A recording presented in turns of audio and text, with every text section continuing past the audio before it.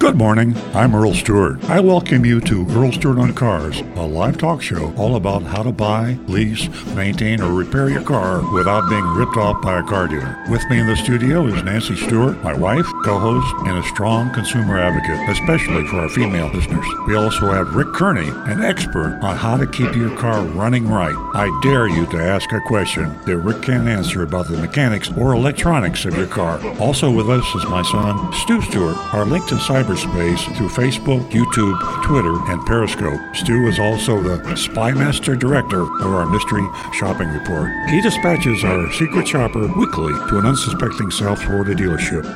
And now, on with the show.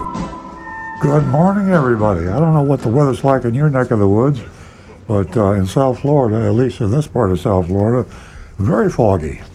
And I mean all over the place. Pea soup type of fog. We're here to do what we love to do. I wasn't a radio talk show host for a long time. And later in life, Nancy and I decided to do this show, and we started, it hasn't been 20 years, but close to 20 years ago, a half-hour show.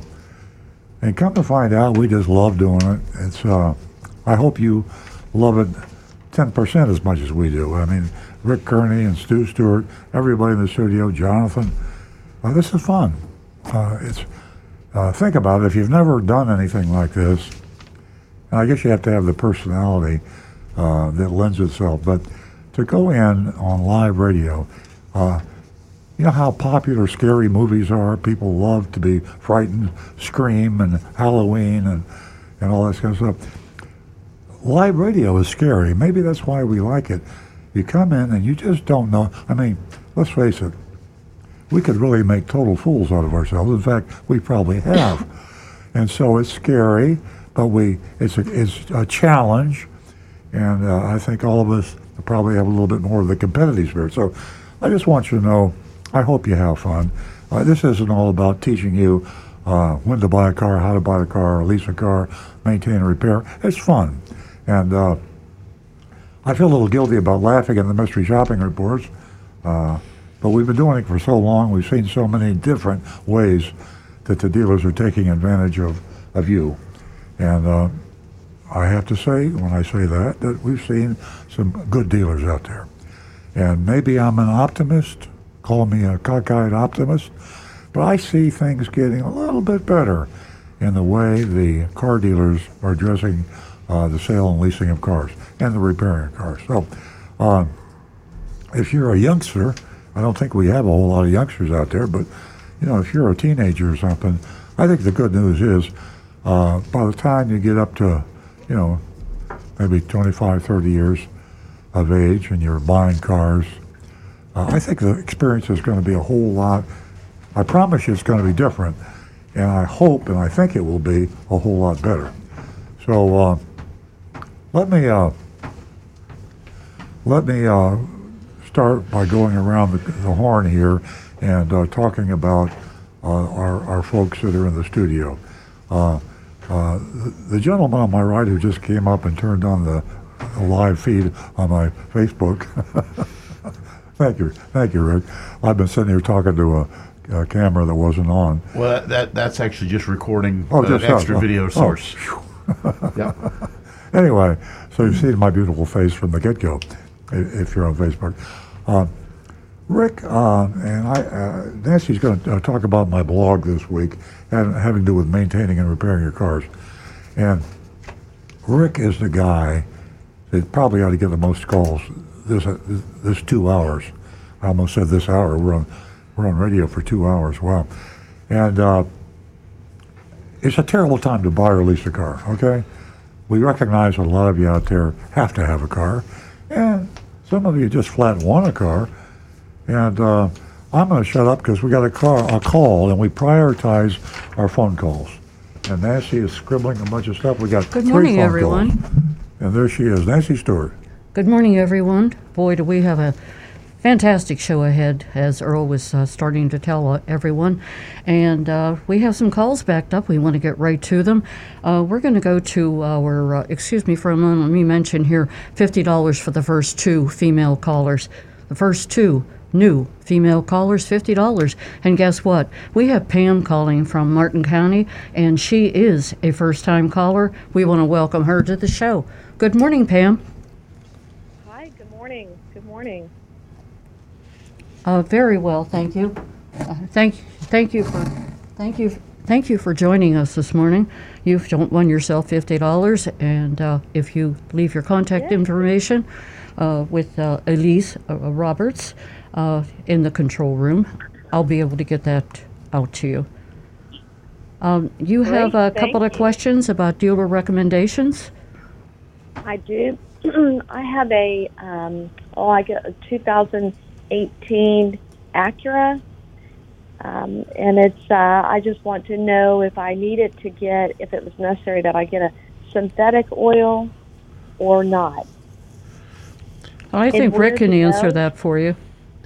2018 is probably going to be synthetic, but you'll want to check either the owner's manual or just open the hood and take a look on the oil cap, and it will tell you whether it should be synthetic oil or not.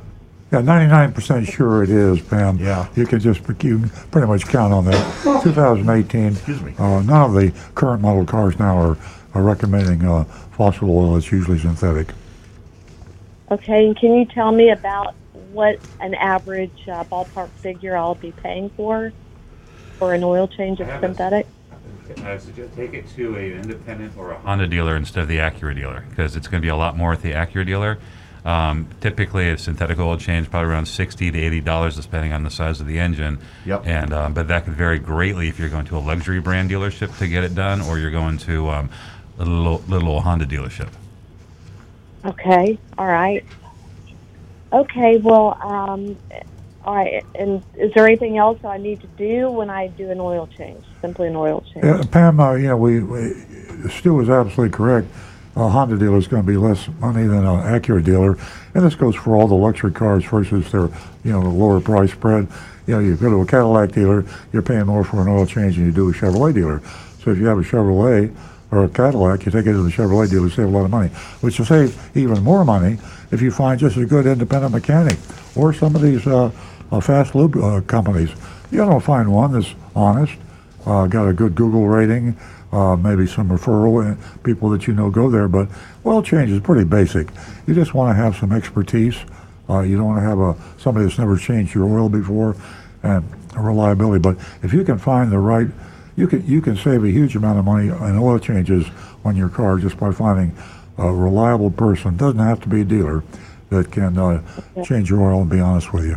And one last thing, Pam, just locate your recommended maintenance guide, and if you don't have a copy of that, find it online by just searching the maintenance schedule for your 2018 Acura, and then only do what's required on that maintenance schedule, because no matter where you go, whether it's an independent or a Honda dealer or an Acura dealer, there's going to be an attempt to upsell you on services that you might not need.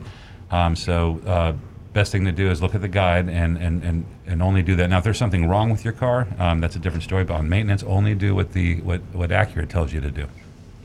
Okay, good, great advice. Thank you. I appreciate both of y'all's input. Pam, all right, well, great. Yeah. Pam, it's always important for you to get 3 different prices and to be prepared whenever you go out there. And it sounds like as if that you are an educated consumer, but still there is that moment whenever you can be taken advantage of, even with an oil change.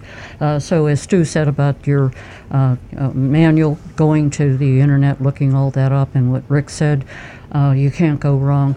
Please give us a call again and let us know just exactly how things went as far as that's concerned. Okay, great. Thank you. You make me feel so much better about this. Oh, I'm so happy. Confident. It's great to be reassured before you go out there. I'm glad we could help you. Have a wonderful day, and thank you again. Thank you. All right. Okay, we're going to go. We're going to go to John in Palm City, and John is a regular caller. Good morning, John. Good morning to everyone. Electronics is on my mind. In 2019, Gary Gilpin from California, he leased a brand new Subaru Outback. 6 months later, the screens went completely blank, dead. He brought it into the Subaru dealer. and it took 1 month to fix the problem. He was disturbed to no end. He filed a class action suit with other people, and in 2020, Subaru settled for $8 million. Didn't recognize any negligence or anything, but they did settle a class action. Then it started actually the same year with Ford, the touchscreen system at Ford. Ford had a major problem with it, didn't admit any wrongdoing, but Ford settled at that time for $17 million, and it continues. In 2021, Honda had a problem with the Acura. Okay, same way. Electronic equipment, the class action suit was, people said that it was danger involved, it was a safety issue, and Honda, through Acura division, settled for $30 million. This is a problem, and basically the dealers can't fix this. It uses, as Rick would probably say, knowing it, and don't expect anybody at the dealership to know this electronics. It uses the Apple CarPlay or Google's Android system. Except Tesla, smart enough people, they use their own in-house system, and they have none of these problems because they text and contact you through directly. So it's a major problem, and dealerships don't have anybody in the dealership, and you can't blame them for it, to fix the electronic problem. But one other thing about Tesla's smart enough, they're smart enough to, prior to 2018, they didn't use their in-house system. So the government made them recall 100,000 S's and X Teslas on a recall, and they called the car in to repair them. But they were smart enough after 2018 to use their own house. So congratulations again, Tesla, one step ahead of all of them. I don't know. Before I don't want to dump on Tesla, but I can say that it hasn't been completely rosy, and I've had some electronic issues. I have a current electronic issue with the Tesla Model S I'm driving. As a matter of fact, where it's powered, it's conked out and died, and I'm getting an error warning. So the only way you can get service on the Tesla is you use the app. So I set an appointment on the app. It's for March 9th, so that's in a couple of weeks, and I try to contact them. Is there any way? There's no way to get it in sooner, and the thing is literally dying on me periodically. So I'm a little down on Tesla this morning. Well, I don't blame you, but they seem to be ahead of the pack by not using these regular systems that the others use. So I congratulate them on that. They don't use the Google Android or the Apple CarPlay. But I just thought I'd mention this because it's frustrating, and even an expert like Rick, who's top mechanic, you can't expect them to go to electronics school and to learn these electronics. I mean, it's like unbelievable. Somebody like Rick, who's honored with a rating that he was given from Toyota recently, they possibly cannot, learn this electronics completely. I mean, it's unbelievable. It's for an outside source. But 99% of the time, you just have to unplug it and plug it back in, and then... Oh, okay. Well, I'm just joking. People know that are listening. That's what I do. Actually, John... One other thing I want to mention, too. We know about the shortages of new car. Well, if anybody's waiting for a brand-new Porsche, they are really in trouble. Because not only the new Porsches, but a ship that left Germany with Porsches and 1,100 luxury cars went on fire. Yeah. But thank God they saved the 22 crew members, but it was still burning as of Friday. It's just drifting around in the Atlantic, right? And luxury automobiles. That was an amazing story, John. So you're going to have an extra weight for a Porsche. It's not going to wash up on the beach around here, is it? No, I don't think so. This happened shortly after it left Germany, but thank God the whole crew, 22 members, were saved. Yeah, they didn't get hurt. Porsche up in smoke. Yeah, absolutely. Well, John, it's always a pleasure speaking to you, and you take a priority as far as your phone call is concerned. You always have so much information to share with us. Thank you so much. Thank you, and I'm glad to see this morning, boy, somebody else from the town that I live in, Palm City, and it's a female caller, and boy, they're surely listening now, which is great. Yeah, Thank you so much for that, John. I appreciate it. give us a call again. And as far as the female callers are concerned, we certainly are building a platform here at Earl Stewart on Cars because they are important, and we recognize that week in and week out. And we are changing the attitude of the female buyer, lease person, service person. Give us a call toll free at 877-960-9960. Or you can text us at 772-497-6530. And don't forget, ladies and gentlemen, Earl worked very hard to put this out there to help you, the consumer, and that is www.floridalawprotectingcarbuyers.com. Take a look at that, and it is a column, and it is at Earl on Cars, and you can take a look, leaf through it, and it will help you maneuver your way around this minefield, especially these last 3 years that have been so volatile. Back to the recovering car dealer. Yeah, speaking of John's issue of problems, he's speaking about the Subaru. This week's Automotive News had a interesting article from J.D. Power reliability study. I'll hold this up for the camera. Most of you don't subscribe to Automotive News. That's a trade journal, but every manufacturer and every car dealer in the world reads this thing. It's a weekly, and you've all heard of J.D. Power. It's not my favorite source of information, but they're reliable, they're honest. I don't like them because they sell their analysis and their surveys to the manufacturers in order to advertise their product, and that's the reason I prefer Consumer Reports. But there's some interesting thing in this J.D. Power recent survey of new cars, and the J.D. Power survey finds the incidence of issues in the first 3 years of ownership, and they per 100 cars. So they have, and by the way, Tesla, it doesn't appear in the report because of their volume of sales, but they have most of the other manufacturers. And there's a real shocker here.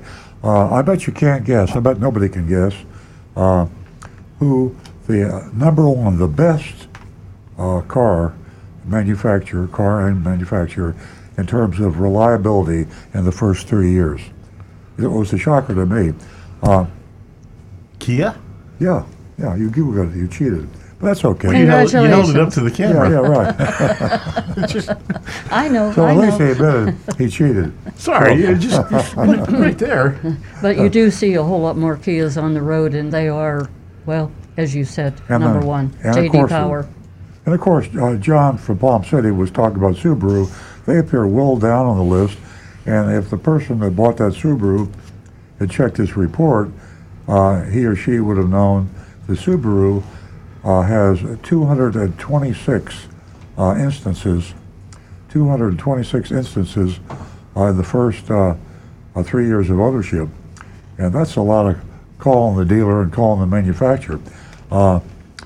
It's about twice as many as Kia with 145, and the brand ranking is pretty low for Subaru. Just for your edification here, it's interesting. Not a surprise to me, but I'm not going to hold it up because Rick will cheat and look at the camera again. But guess which manufacturer, which model? He's got his eyes covered. Is last, the worst, 284 ranking in brand ranking. Can I guess? Sure. Alfa Romeo. No. Fiat. No. Range Rover. No. You're close though. I'll give the prize to you. Land Rover. Oh, That's yeah. Yeah. Yeah. Land Rover. Industry average is 192, and I'll just read it out quickly here. It's interesting. Starting from the best to the worst: Kia, Buick, Hyundai, Genesis, Toyota, Lexus, Porsche, Dodge, Cadillac, Chevrolet, Mini. That's a surprise, higher than I thought. Mazda. Okay, we've got too many calls on hold. I'll stop reading, and Nancy will introduce our next caller. Yeah, we have a whole lot of information, so stay tuned. Stay with us. We're here for 2 hours, and Stu is managing the text messages. Rick is taking care of YouTube, and I'm taking the calls, so we have a whole lot to get to. Sorry for the speedy voice of mine this morning, but we're really busy. We're going to go to Frank. Before we go to Frank, 877-960-9960, or you can text us at 772-497-6530. And don't forget, youranonymousfeedback.com. We're going to go to Frank, who calls us just about every week from Jupiter Farms. Good morning, Frank. Well, good morning to you all. Timely day for asking you some information. Real quick, while we were just talking about Subaru, I got to throw this out. Remember, they're a commercial, inexpensive, and built to stay that way, so obviously it's not quite right anymore. Well, it's still a good car, Frank. This is a surprise, and as I said, J.D. Power is not my favorite source of information, but they're not perfect, obviously, but I think in general, Consumer Reports ranks them quite highly, and that's my Bible in terms of what I should buy. No. Well, here's our dilemma. Amory and I are looking for a new car. There's been a real junk out there. Oh, I know. It's not something that we need. It's something we want. So the nice part about that, when these dealers disappoint us, we just walk away. Unfortunately, now I've found a car that we actually like. And that dealer, if you want, I can name him. Yeah, what the heck? Is the Audi up in Stewart. Uh-huh. For years, they had no fees above or no markup with this stuff going on above MSRP. As of last week, they went from no markups to 10,000. And they said, well, it's negotiable, so I'm not going to do that. But here's the thing that came into mind, and it's just like that other gentleman said. Are the cars, with the lackadaisical way the people are out there nowadays in this new dilemma era, do you think they are going to be reliable? Because with electronics and stuff going on, for instance, we had a pool pump filter redone in Italy. We had a gate electronic, and they left it, the hole open. Other things, it's like the attention to details doesn't seem to be there that was there 5 years ago, 10 years ago. And we're just wondering, and I was in Costco last night, and the guy that helped me put some toilet paper in my cart, he's making $30 an hour. And he says when he works on the weekend, it's time and a half, so he's up to almost $50 an hour. I go, holy cow. The pay is up there, and I don't know. Actually, Costco is pretty good with the quality. Yeah. But we're just wondering about these cars with all this electronic stuff. I think, Is Frank, it better just to hold? no, I don't think so. I mean, we can tell. I promise you, if we wanted to list ongoing, issues with cars, that mechanical and regular electronic problems would probably dwarf, electronic, computer issues and things like that, just given the history. And it's the same thing what Earl says. He goes, eventually these are going to be components in cars. We got to drive them. So you look to Consumer Reports and other sources of information. They point you in the direction that has the least problems and the most reliable. But it's kind of the way it's going. I mean, I love John. And when he calls on the show, but I was listening to him, reciting different cars that went dead and inspired a lawsuit. And I think of how many mechanical issues inspired class action lawsuits. I mean, Rick, I know that there's a lot of electronic things, but there's also certainly a lot of physical things that are just breaking. Just funny you should mention that, because 7 of the 10 problems on the J.D. Power are technical. Most of those are infotainment related. Are they? So the mechanical problems are getting better and better. Yeah. It's the high-tech problem. Well, it doesn't. And just by the way, Frank, it doesn't mean that they're unfixable. Audi is ranked near the bottom. If you're interested in the J.D. Power survey, you'll have 232 problems with that on the average in the first 3 years of ownership. And here's the interesting too: the top luxury rank car. You'll never guess this. I'm looking at Ricky's looking over my shoulder. The top luxury rank car on the J.D. Power in terms of problems is the Genesis. Is that unbelievable? Oh yes, yeah. Oh. So anyway, you want an Audi, and you like you're saying, you shouldn't buy it. You know that, but you want it. You can afford it, and you're treating yourself to something you want. Do it. I mean, buy the Audi, and just good luck. You're going to pay all the money for it. That's the way it is today. Yeah. Well, Amory has her Lexus since 2008 that comes into your dealership all the time for service. Well, not all the time. I mean, sporadically. And Randy is just an excellent service advisor, and And so the other thing is we can always go back to Orlando where there is no dealer fees. And they take $1,000 off for military. They take $1,000 off for ownership. And I it's didn't like know that. unbelievable. You're buying below MSRPs. Well, give me the name of the dealership. Can you remember the name? Yeah, Lexus of Orlando. Oh, Lexus. I thought you had an Audi up there. Yeah, buy a Lexus. No. Yeah. And the guy in the sales department, Josh, like your son's name, has been excellent. I mean, it's a great dealership. Yeah. But Anne Marie just doesn't like that huge front grill that looks like, it's a whale shark trying to swallow a bunch of plankton. Probably never heard that described quite that way. But anyway. I like it. Let me let you go. I know there's other folks, so I'm going to go up there and do a little fighting. I'm going to wear my hat. By the way, thank you for the hat. And I'll give you a report next week. If it's going to be good, bad, or indifferent. Love to hear it. Thank you. Okay. You guys have a great weekend. Thank you. We Bye-bye. love hearing from you, and look forward to hearing from you next Saturday with all that information. Again, folks, 877-960-9960, or you can text us at 772-497-6530. And don't forget your anonymous feedback, www.youranonymousfeedback.com. We are all caught up on our calls. Who wants to go first? Rick has some YouTubes he's going to share with us, and then we're going to get to Stu. I've got a couple quick ones here that are just, they fit right in with what we've been just discussing.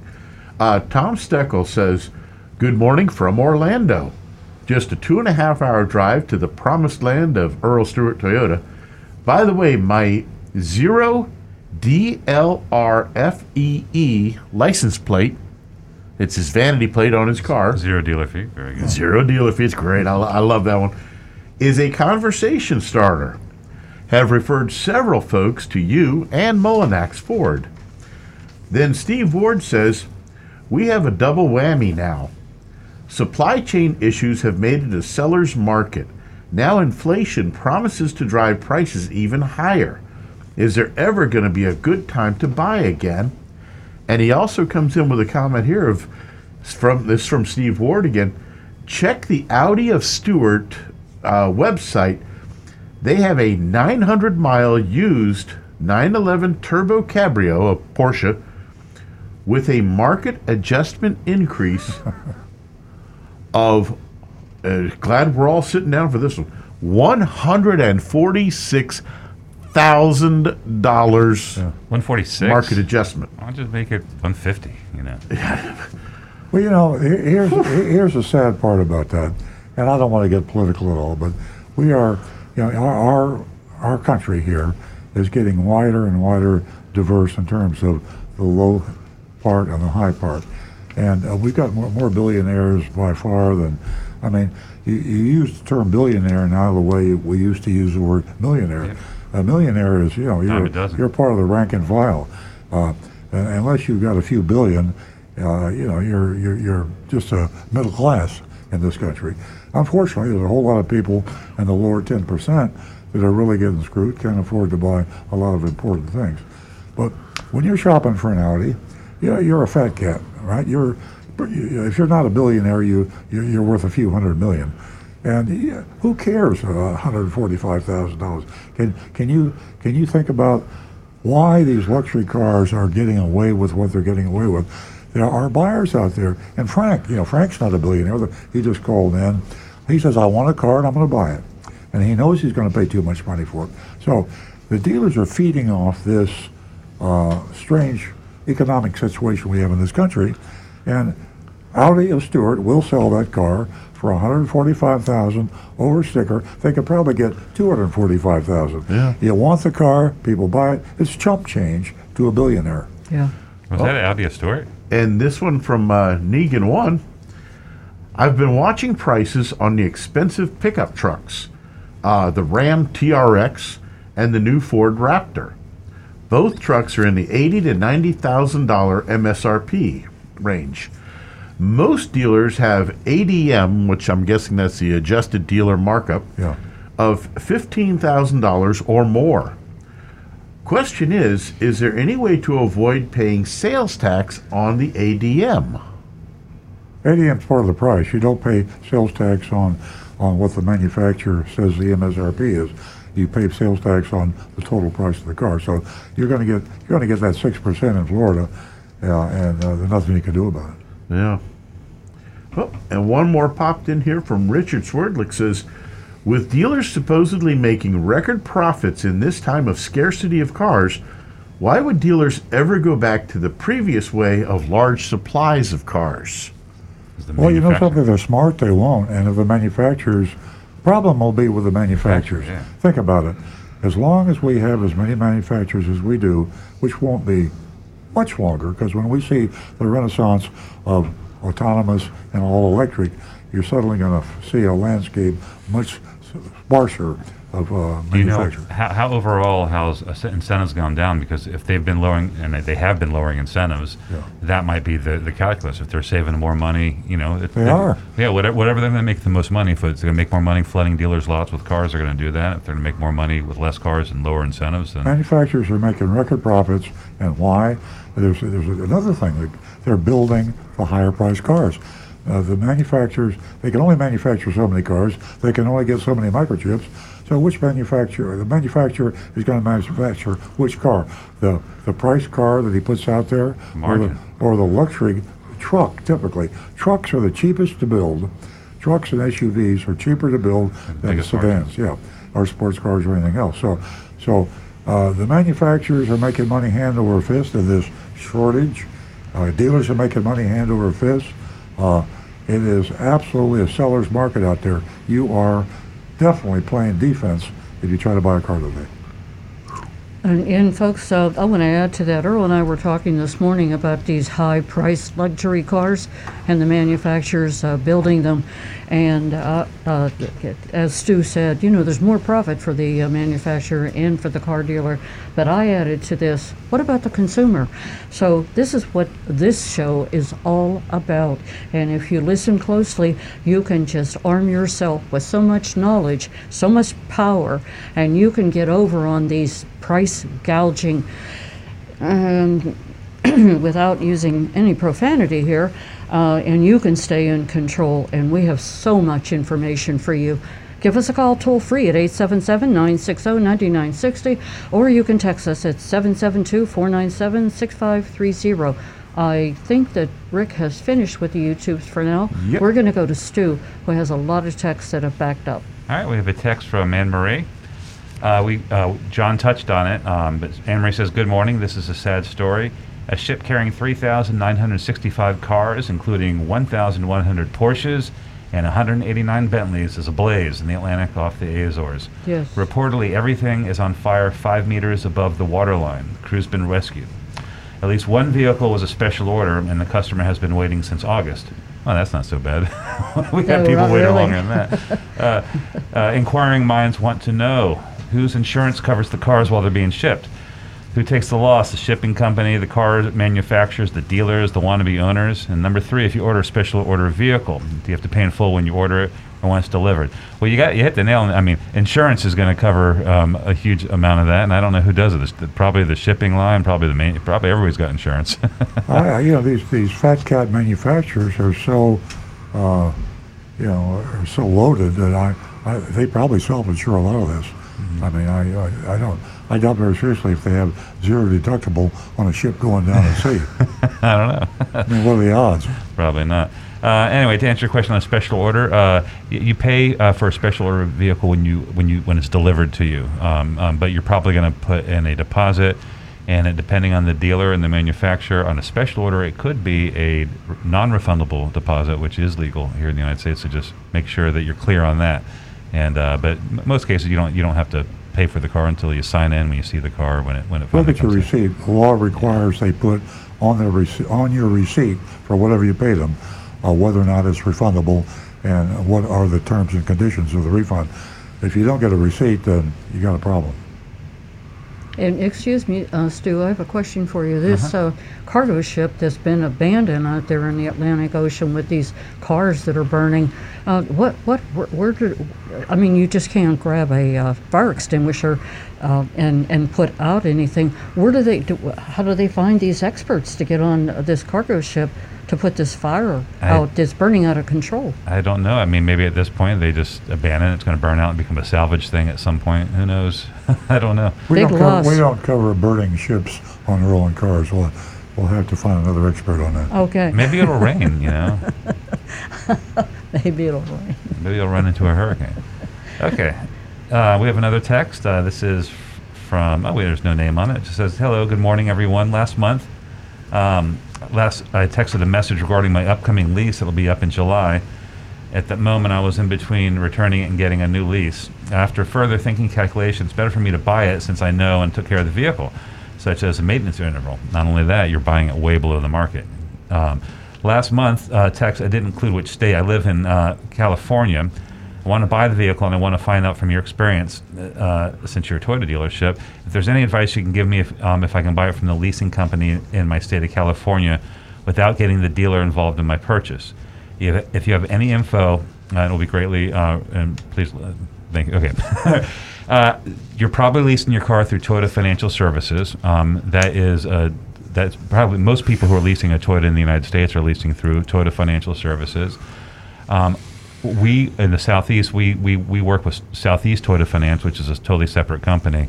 And with Southeast Toyota Finance, I know you have to go through the dealer to buy your car. No, you can go directly through. You can go directly through there? Okay, thank you. I'm corrected. They just changed, yeah. Okay, so, and chances are they were inspired by TFS. So contact Toyota Financial Services and inquire about what your options are. Yeah. It sounds like it's just that you might be able to skip the dealer altogether.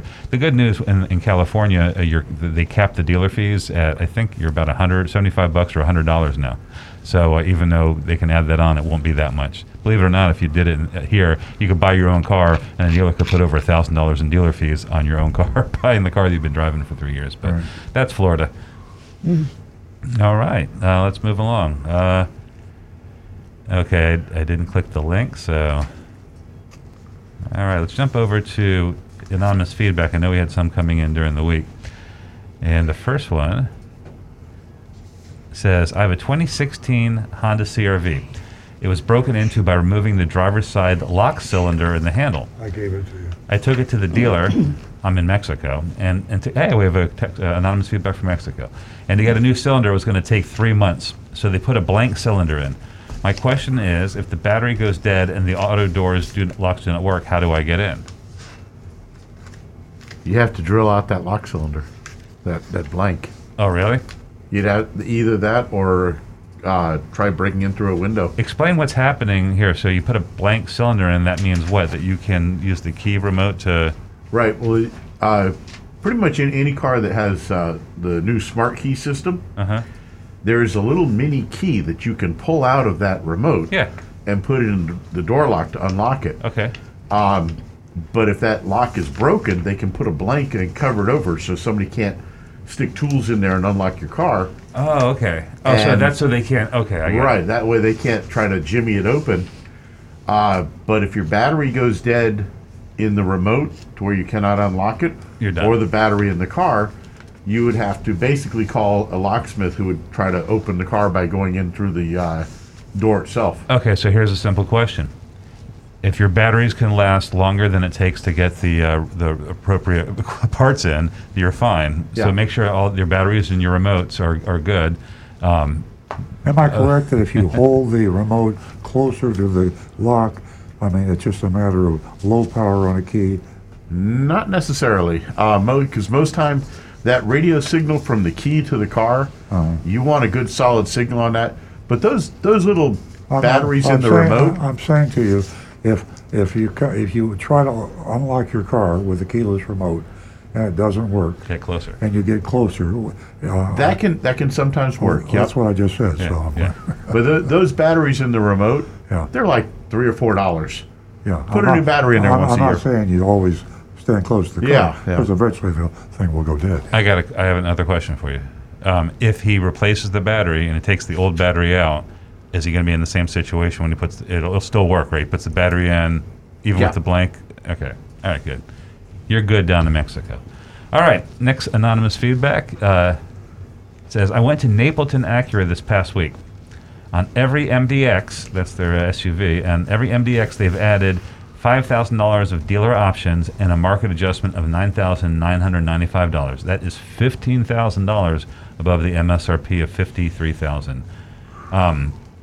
You want the top line of the MDX? There's a $25,000 at the top of the line MDX. There's a $25,000 market adjustment, plus the $5,000 in dealer installed options, which brings the selling price to $98,000. They said there's not much room for negotiating the add-ons or the market adjustment. Not much room.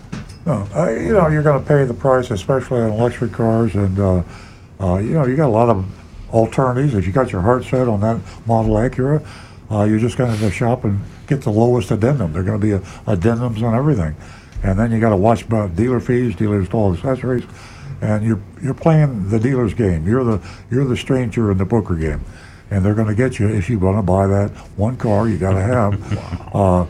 I would think that you might want to shop around for an alternative and shop a wide range online. And probably the best thing to do is to order the car from a Acura dealer that is a Costco member, and find one that will agree to sell you that car at the Costco member price when the car comes in. Because if you order the car, you're going to get it in 6 months or 3 months, or it's going to be a long time. So chances are, when that car comes in, if you can wait, it's going to be a lot less. Remember, the Costco member price is the lowest price by contract. The dealer has a contract with Costco, and they have to swear in the Bible that price is the lowest price, lower than any price they sell that car to anybody else for. So even if you pay a lot of money for it, it's less money than everybody else is paying. So Costco member price to a Costco dealer who agrees to let you have the price at the time. That means when you're signing on the dotted line, you don't know what the price is going to be. I can guarantee you one thing: it's not going to be higher; it's going to be lower. But you got to find a dealer that would agree to that condition, and I think most of them probably will, because they look at it this way: what do I got to lose? That car won't be in for months, and I'm not going to worry about it. And I don't even know what the price is, but it'll be a fairly decent price. So anyway, give it a shot. Yeah, and you went down that road, and people are having cars sold out from under them. So yeah, most dealers, and I don't want to say most, but maybe most, money's gonna talk. So even if you negotiated that, you got to put that in writing and shove it in their face if they try and pull any monkey business. But we've heard horror stories of people who've been waiting months and months for cars, and a buyer willing to pay a higher price comes along, and they'll sell it out from under you. Yeah. Okay, and more anonymous feedback. Hi, are there any brands that you can recommend where I stand a greater chance of buying a car off the lot rather than ordering one and waiting 6 months? When I read that, I laughed and I thought, well, not a Toyota dealership, but I actually looked it up, and there is industry information on days supply, which means how many days. A dealer has 30-day supply. That means that he has enough cars to sell over 30 days. If he has a 1-day supply, he doesn't have any cars. If he has a 100-day supply, he's got a ton of cars. So Cox Automotive ranks the manufacturers based on day supply, and currently the ones with the lowest day supplies are Toyota, Kia, Honda, Acura, Lexus, all these popular cars. If you want one with a higher day supply, meaning a much more likely chance that there's going to be cars on the lot to buy, then you want to look at Fiats or Alfa Romeos. No! Oh, boy. Don't look at Fiat. Audis, Tesla, but they don't really have dealerships. Ram, Jeep, Dodge, Lincoln, Mazda, Buick, Volvo. Those round out the bottom 10 in the highest day supply. So here's a problem. You're looking at day supply, and you need to understand what day supply is. Day supply for a Toyota dealer, especially a large Toyota dealer, a low day supply could be 100 cars. I mean, if they're selling 1,000 cars a month, they could have 100 cars. And you're talking about a Fiat dealer; he sells one car every other month, and if he's got one car, he's got a 30-day supply. He's got a huge day. He's got a 60-day supply.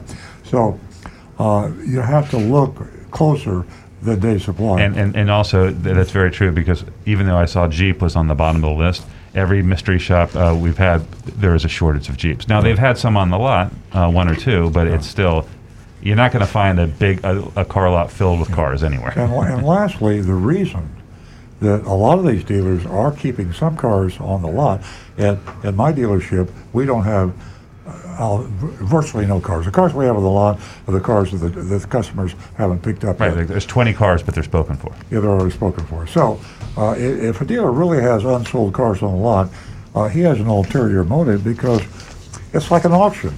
You come in, he hits you with a huge addendum, and you say no, and he says to you, probably, I'm sorry, I'm not going to beg, please move your car, because there's another buyer out there that I'm going to talk to, and they'll probably pay the price I ask. So when you have the cars, we Americans are used to having the instant gratification of going into a car dealership and buying a car on the same day and driving it home. That is insanity. It was insanity before it was a seller's market. Today, you go into a car dealership and you buy a car and you bring it home that day, you will never get the negative equity out of that car. Yeah. You're going to pay so much more for that car. So it's a good idea to order the car. But if you have to have it, whereas Frank, one of our regular callers, says, I just want to buy it. He's going to buy the car. He knows he's going to pay too much. But if you have to have a car, you're going to get hosed. You're going to have to get the lowest addendum that you can find, shop around, and then buy the car. Okay, folks, we have some calls that are backed up. I'm going to have to interrupt Stu. Sorry about that.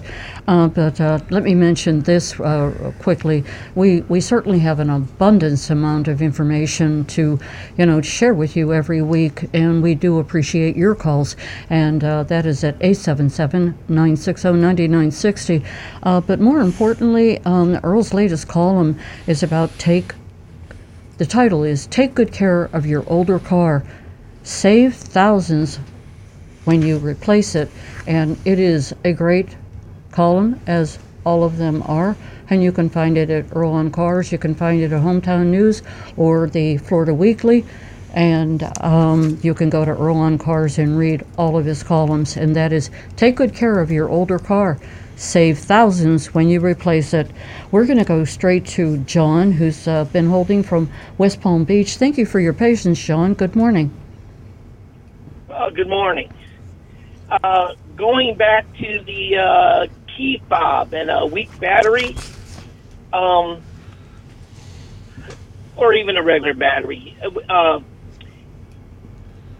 your key fob, for instance, works 20 feet from the car.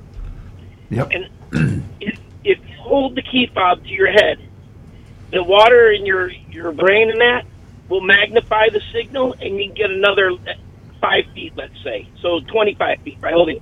Now, if you have a weak battery and your battery's starting to weaken on your key fob, if you hold it to your head, like near the temple region, it'll have more juice to open up the door lock. It works. You're absolutely right. I've tried that. It sounds like a joke. I guess if you have a big head, it works even better. And if you're 6'5", too. That leaves me up. It's true. It's strange. I demonstrated it for my son in the parking lot, and I tried it without putting it to my head, and then I held it to my head, and bam, it worked. So that's a great tip, John. You also have a large metal plate in the side of your head, though. Oh, that's true. But I don't know if it works with a bottle of water. I don't know why you couldn't just take a bottle of water and put the key fob behind the bottle of water. Electrolytes. Yeah, I never thought about that. Yeah. You stuck it to your chin, I think. And here's another trick with the bottle of water. If you need a magnifying glass and you don't have your cell phone with you, you can use that bottle of water as a magnifying glass and put it down on what you're trying to read, and it'll magnify it a little. Yeah. Ah, cool. Yeah, but it dampens down the information sometimes. Just a little bit. You gotta dry it off. You guys. Thanks, John. Thank you, John. I have a Gallup poll here on honesty and ethics, and we still remain at the bottom. and the last three are car We're talking, salespeople, we're talking lobbyists. We're talking about car dealers. And us. it's just amazing. But I'm just here to remind everyone we're week in, week out, and we're here to fight the fight and lead you in the right direction. So we're going to go back to the phones, and we're going to Darcy, who is calling us from Stewart. Good morning, Hello. Darcy. Good morning.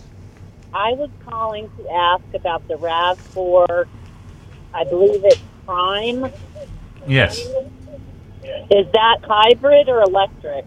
A RAV4 Prime, it's a plug-in hybrid, so it works. Okay. Yeah, so you plug it in. There's a period where you can run an all-electric power, but then when that battery runs out, it goes to a normal hybrid operating mode.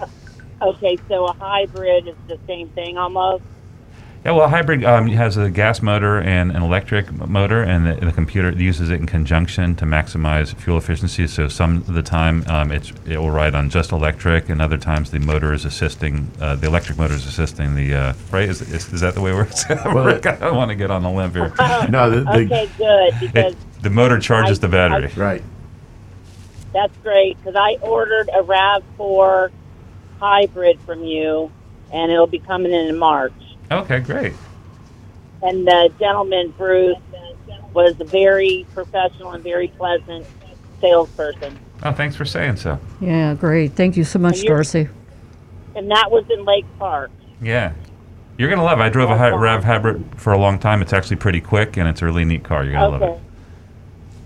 Okay, well, my realtor, a recent Beamer driver, switched to RAV4, and she loves it.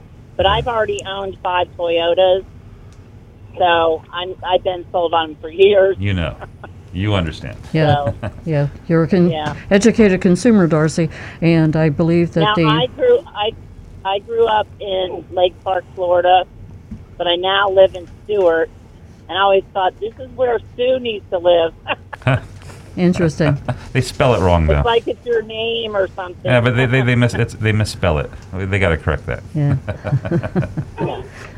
Okay, Thanks for calling. Nice talking to you, and thank you for your show. Darcy, are you a really first-time enjoy it. caller?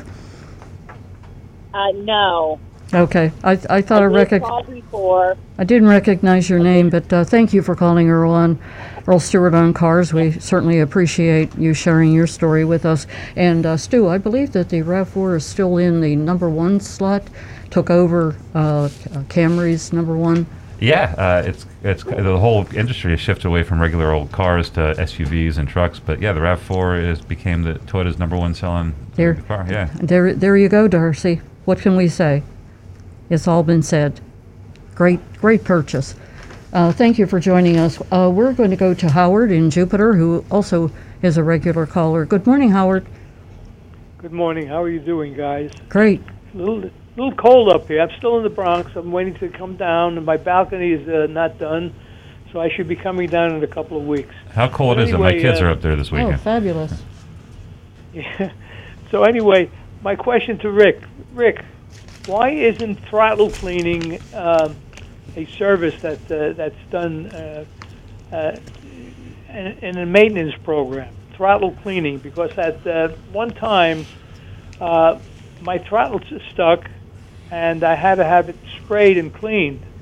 And why isn't that part of a maintenance plan to keep the throttle clean? I really couldn't tell you why they won't put that in as maintenance. It's something more of like a when it's needed type thing. It's like when your brake pads wear out. Because of the way people drive differently in cars, you're never going to be able to predict when brake pads are going to be worn out, when it's time to replace your brakes. Same thing with the throttle body. Varying ways of driving cars, the throttle body sometimes can actually clean itself. So if you're the person that you get out on the highway and do a lot of highway driving, that throttle body will actually begin to clean that carbon buildup off all by itself. And otherwise, if you're someone that does a lot of in-town short little hops, a lot of idling time, the carbon starts to build up on that throttle plate, and it can cause a little bit of rough idle. And sometimes even with the older cars that still have a cable running to that throttle plate, you'll step on the gas pedal and it'll stick, and it'll feel like you have to pop it past a sticking point before it will start to let the engine rev up. And we just go in there, pull the hose loose, and use a special cleaner pad, and we scrub all the carbon off of the throttle body and put you back together, and you're back in business. How about, do you ever hear of a product called Techron? It's a liquid that you pour into the gas tank. Techron. I think they sell it at... Yeah, I'm just not a big fan of any additives into the fuel, simply just for the fact that most modern fuels, pretty much all of them now, have plenty of cleaners in them. It's more just driving habits are what's going to make the best use of those cleaners. Because even with all the added stuff, if you add and add and add to your fuel, you're actually just going to kind of give yourself more headaches in the long run, and it's an unneeded expense. Whereas every once in a while, take the car out for a good long highway drive, give it a chance for things to heat up and self-clean, and you're going to be in much better shape for it. And it's a lot less expensive than some of those $10 and $12 and $15 additives that you're pouring in once every 2 or 3 tankfuls. Yeah. Good information. Thank you very much, Rick. Anytime. Thanks for staying with us, Howard. Look forward to hearing from you again. We're going to go to Bobby, who's calling us from West Palm Beach. Thank you for your patience, Bobby. What can we do for you this morning? Hi, good morning. Well, I've been on a crusade lately about the thieves in the service department, and I wanted to talk about brake jobs because it appears that resurfacing brake rotors doesn't occur very much anymore, and I believe it has to do with it's easier, faster, and they make more money by just replacing the rotors. And in fact, I say that because at a Toyota dealer, they didn't even know what the tolerances were for brake rotors for machining them, like how thin they can be and still be used. Yeah. What do you think about that? My opinion, resurfacing rotors we do them all the time. We seldom replace rotors until they get down to the fact that they simply are going to be too thin to meet specification. Up north, a lot of northern cars, they replace the rotors almost every time because road salt corroding those brake rotors makes them almost unserviceable even after just a short time. And here in South Florida, the only time I've seen them where we have that same effect is cars that live right near the salt water, and they get a lot of that salt onto the brake rotors. If they get so corroded so much that they're pitted or hot checked to the point that we just cannot cut that rotor properly, we're going to recommend replacing it. But yeah, for some reason, a lot of shops now are just going straight to the idea of replacing rotors rather than resurfacing. And I'm not a fan of replacement if you don't have to. Bobby hit the reason it's more money, right? I mean, if they could get away with it. Plus, yeah. The other thing I was going to comment on, Bobby, is in today's new normal, everything is topsy-turvy. Technicians are very hard to come by. Technicians, like all other professions, are moving around a lot. They're going where they can make more money. They're going, maybe they just retire. Maybe they don't want to go in because of the COVID. But every thriving business today has a shortage of skilled personnel. Big time. If you're going into a dealership that doesn't know the tolerances on your brake pads and they're working at a Toyota dealer, you're talking to an unqualified person. And they probably had to hire them. They shouldn't have, but they did, because they need someone when people come into the service drive. And you just have, when you go into a service drive today, speaking to all you car owners, be sure you have a qualified technician. Some things you can look at are how long has he been there. Every manufacturer grades technician. We talked about Rick Kearney on this show last week. He's ranked number 4 in the Southeast United States in terms of skill. So you can find out, if you want to drill down when you go into the dealership, who's your top techs. And also look at their ASE certifications. And tell me again what that stands for. It's actually the National kind of Institute for Automotive Service Excellence. Yeah. Bobby, go For a ahead. consumer, that's kind of hard to do because Yeah, first it of all, is. I mean, you pull up and it's the Yeah. service writer gets your car. You don't even know who's working on your car Yeah. unless you have a question and you can go out and find them. Yeah. So God knows that. One other thing about brake rotors, though, that may be interesting to people is that the tolerance, the minimum width of a brake rotor is actually stamped onto the brake rotor. You can see it on there. So I've had technicians not know what it is, and I've shown them that, and they're surprised. Well, they shouldn't be working there. And Bobby, you're right. It is hard, especially if you drive into a service drive. You got to get a service salesman. He's got 3 people waiting behind. He gets paid on commission, and he doesn't want to have a long conversation with you about who the good techs and the bad techs are. And he also doesn't want to get into a political situation where he steers business to somebody and somebody else doesn't have work.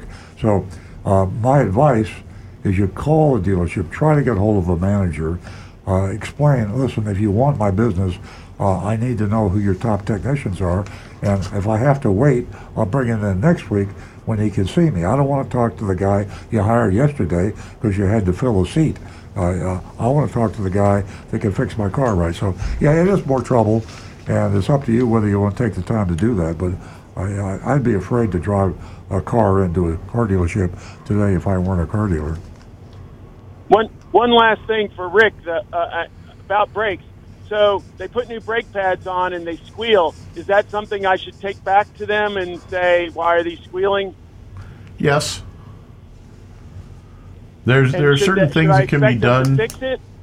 Well, if they didn't clean up the mounting points properly, and sometimes there's lubricants that need to be put just a tiny bit on the brake pad shims, or if the pads have been replaced in the past and somebody threw away the shims, those pads really should not be making noise. And if they're done properly, then the brakes should not make noise. Now, I will throw one caveat in there, one exemption, and that is South Florida, especially in the summertime, early in the morning when you first get in your car and you start driving it, you're going to hear a little bit of noise from the brakes. That's because of that humidity that we get in the summertime that causes a light layer of corrosion on the brake rotors overnight. And so for the first 1 or 2 times that you hit the brakes, you may hear just a little bit of noise. And if it goes away, that's completely normal. It's an environmental thing that nobody can get rid of. I don't think even Rolls-Royce can make brakes that are totally silent in Florida 100% of the time. Thank you very much for the help. They keep Rolls-Royce in air-conditioned garages. Well, yeah, they have their own special climate-controlled places, but...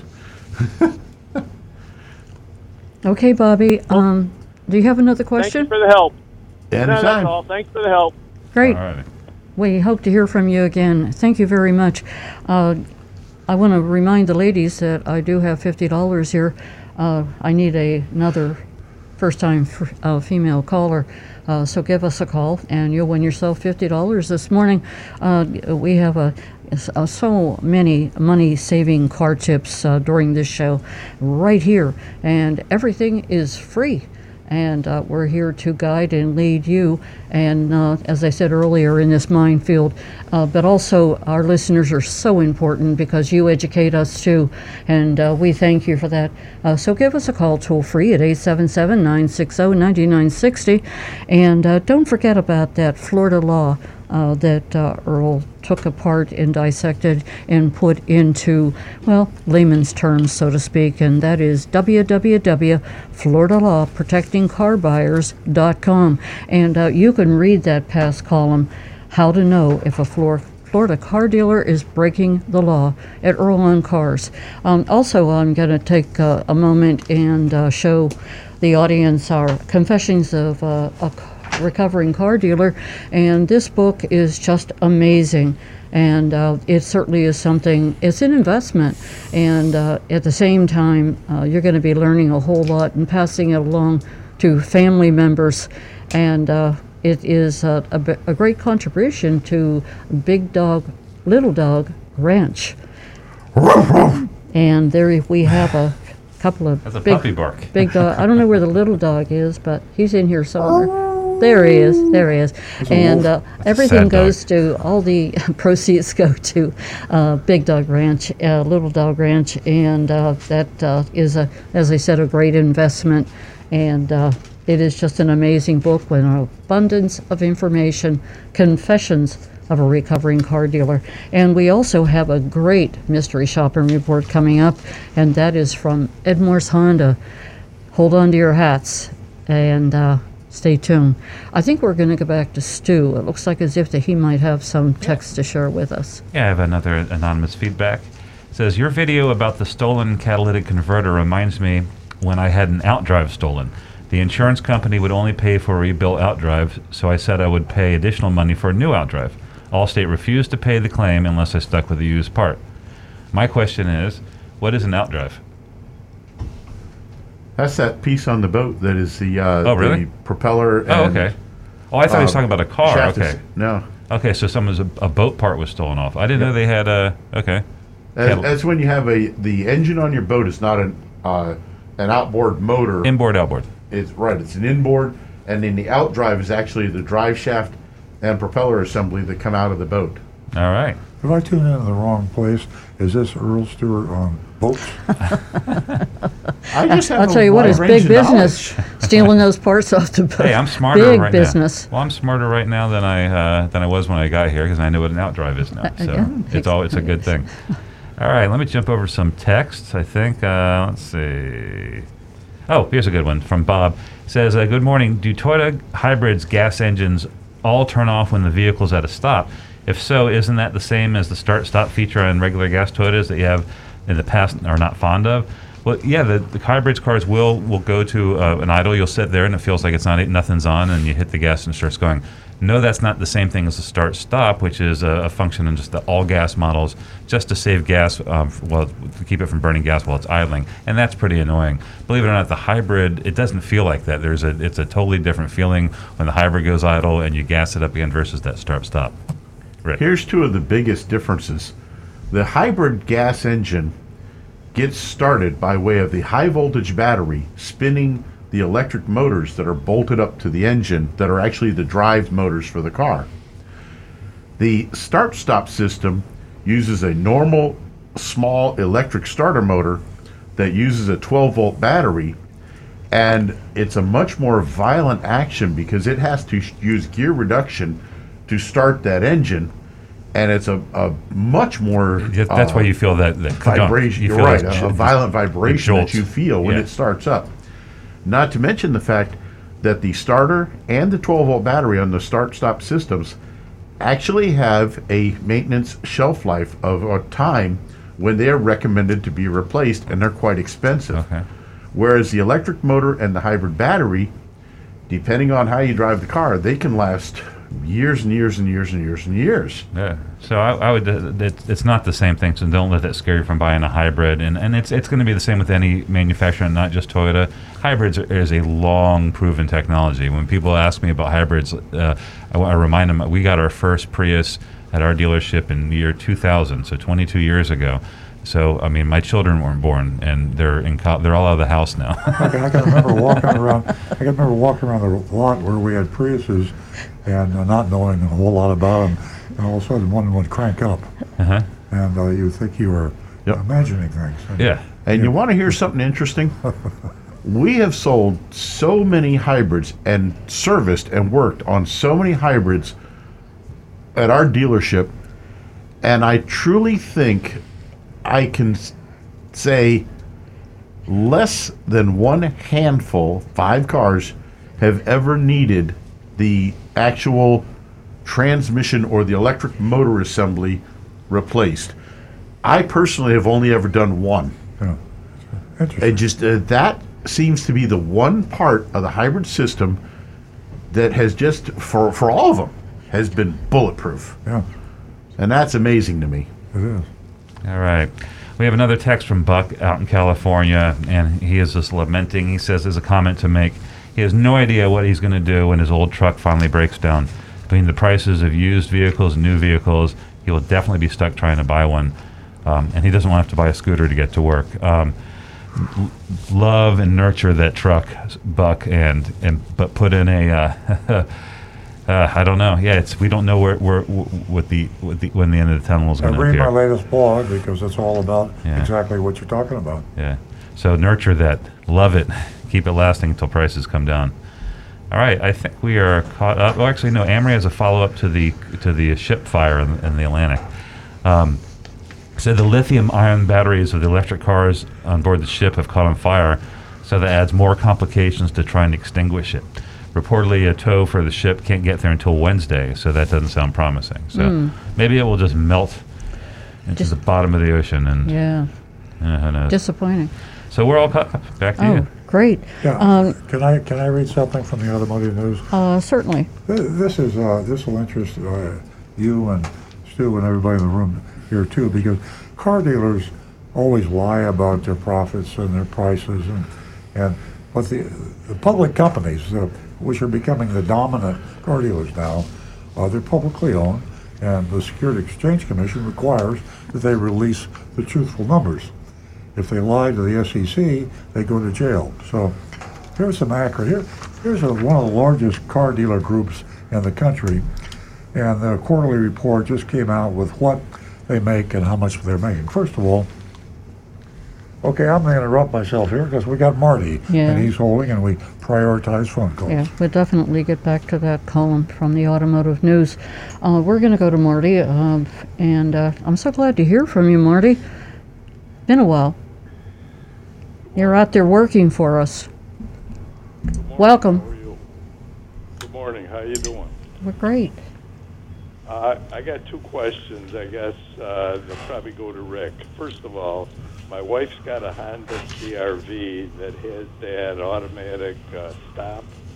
If you press this A button on the car, that stop feature will go off. Right. But as soon as you start again, it'll be on again. My question is, why didn't they do that in the reverse? Why didn't they leave it so you don't have that? If you want the stop-start, then you press a button. Oh, you speak my mind. You speak my thoughts exactly. For folks that are wondering what he's talking about, there is a cancel button for that automatic start-stop feature, where when you get in the car and you start it up, you can push this button, and until you cycle the key off and back on, it will cancel that start-stop feature and let you just drive the car normally. I got a question. And for some reason, they should have just put it as a switch that you could turn it off totally and only have it come on when you want to activate it. But no, they did that. My question, and I don't know if anyone knows the answer to this, is the mileage estimate for the vehicles, does that include the usage of the smart stop? Yes. So that's why, because the regulators, to get the CAFE down to the fuel standards, they start introducing these features, and I think if they made it an opt-in, they couldn't include it in the mileage estimate of the vehicle. Okay, I see you. Yep. And it sucks because you should be able to turn it off and leave it off. But yeah, if you can remember and it becomes a habit, then it's less annoying. But I was never able to make it a habit, so it's still. Yeah, it's a very annoying feature. Yeah. And either if I happen to be sitting in the passenger seat, I'll push the A, or then my wife, she'll push the A or whatever. It's a team effort. If you both think about it, you might remember it 50% of the time. Well, you will once you stop. Right. Once you stop and it gets that jerk. Yeah. You wakes you up. You didn't press it. Exactly. The other question I have for Rick, I bought my Toyota 2 years ago, February 26th of 2020. So the Toyota Care is off in another few days. But this car came with the Toyota Care Platinum. Do I have to tell the service guy when I go in there that I have the Platinum, or will that be automatically? It's in the computer, but remind them. I don't know, just to make sure. But yeah, when they pull it up, all the coverage, all the warranties, including Toyota Care, Toyo Guard, if your car happened to have it on it, factory warranty, extended service contracts, all that is visible when they start pull you up in the computer. Yep. Yeah. Now, as a consumer, I would never have paid for that. Right. I mean, you're getting 2 oil changes and 4 tire rotations with it. Right. But sticker-wise, it has a $699 price. That's right. So you can do that for a lot less than $699. Absolutely. Oh, yeah. But my negotiating skills got me that thrown in the car without paying for it. So I can't complain. But I just wanted to know if you got to tell the service writer. You don't have to. But like I said, at our dealership, we don't see that many cars with toy guard because we don't sell it unless it's a customer request. But it's going to be visible. But you know it, and if he doesn't mention it, then mention it. I'm just saying. Yeah, I didn't get, just to let you know, I didn't get my car at your place, but I Yeah. do all my service at your place. So No, we actually at one point we tried selling toy guard at our cost to see if that was something customers wanted. It wasn't, so we stopped doing it. yeah, it's probably worth maybe $200. Yeah, it includes there's some rental car in there, but that's all hypothetical. You have to use it for it to be a real benefit. So. All right, but at least I found out what you said about the auto stop. Yeah. Thank you so much, Marty. Stay tuned for our mystery shopping report. It's going to be a doozy. Okay, have a good weekend. Thank you. The same to you. As far as the female shopper, it's a financial disaster for these dealers to ignore us. And let me tell you something. Things have gotten so much better for that particular shopper.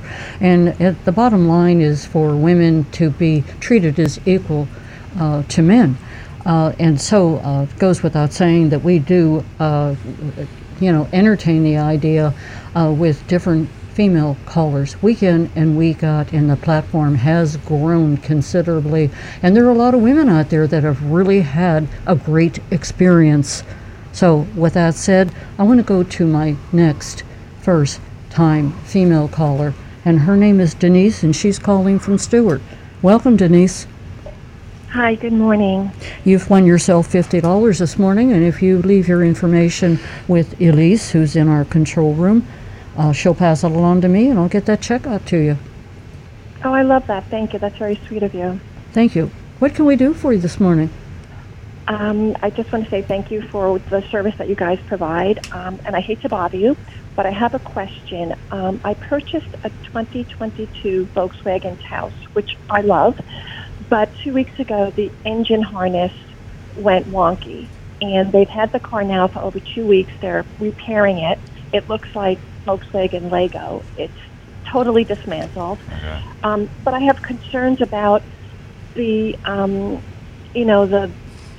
concept of replacing such a vital part of the car and it not having issues after that. And knowing nothing about the harness, I was shocked to see that it looks like a giant squid with all these tentacles. So it's very concerning. So my question is, should I worry about the repair of it? And if so, what to do about that?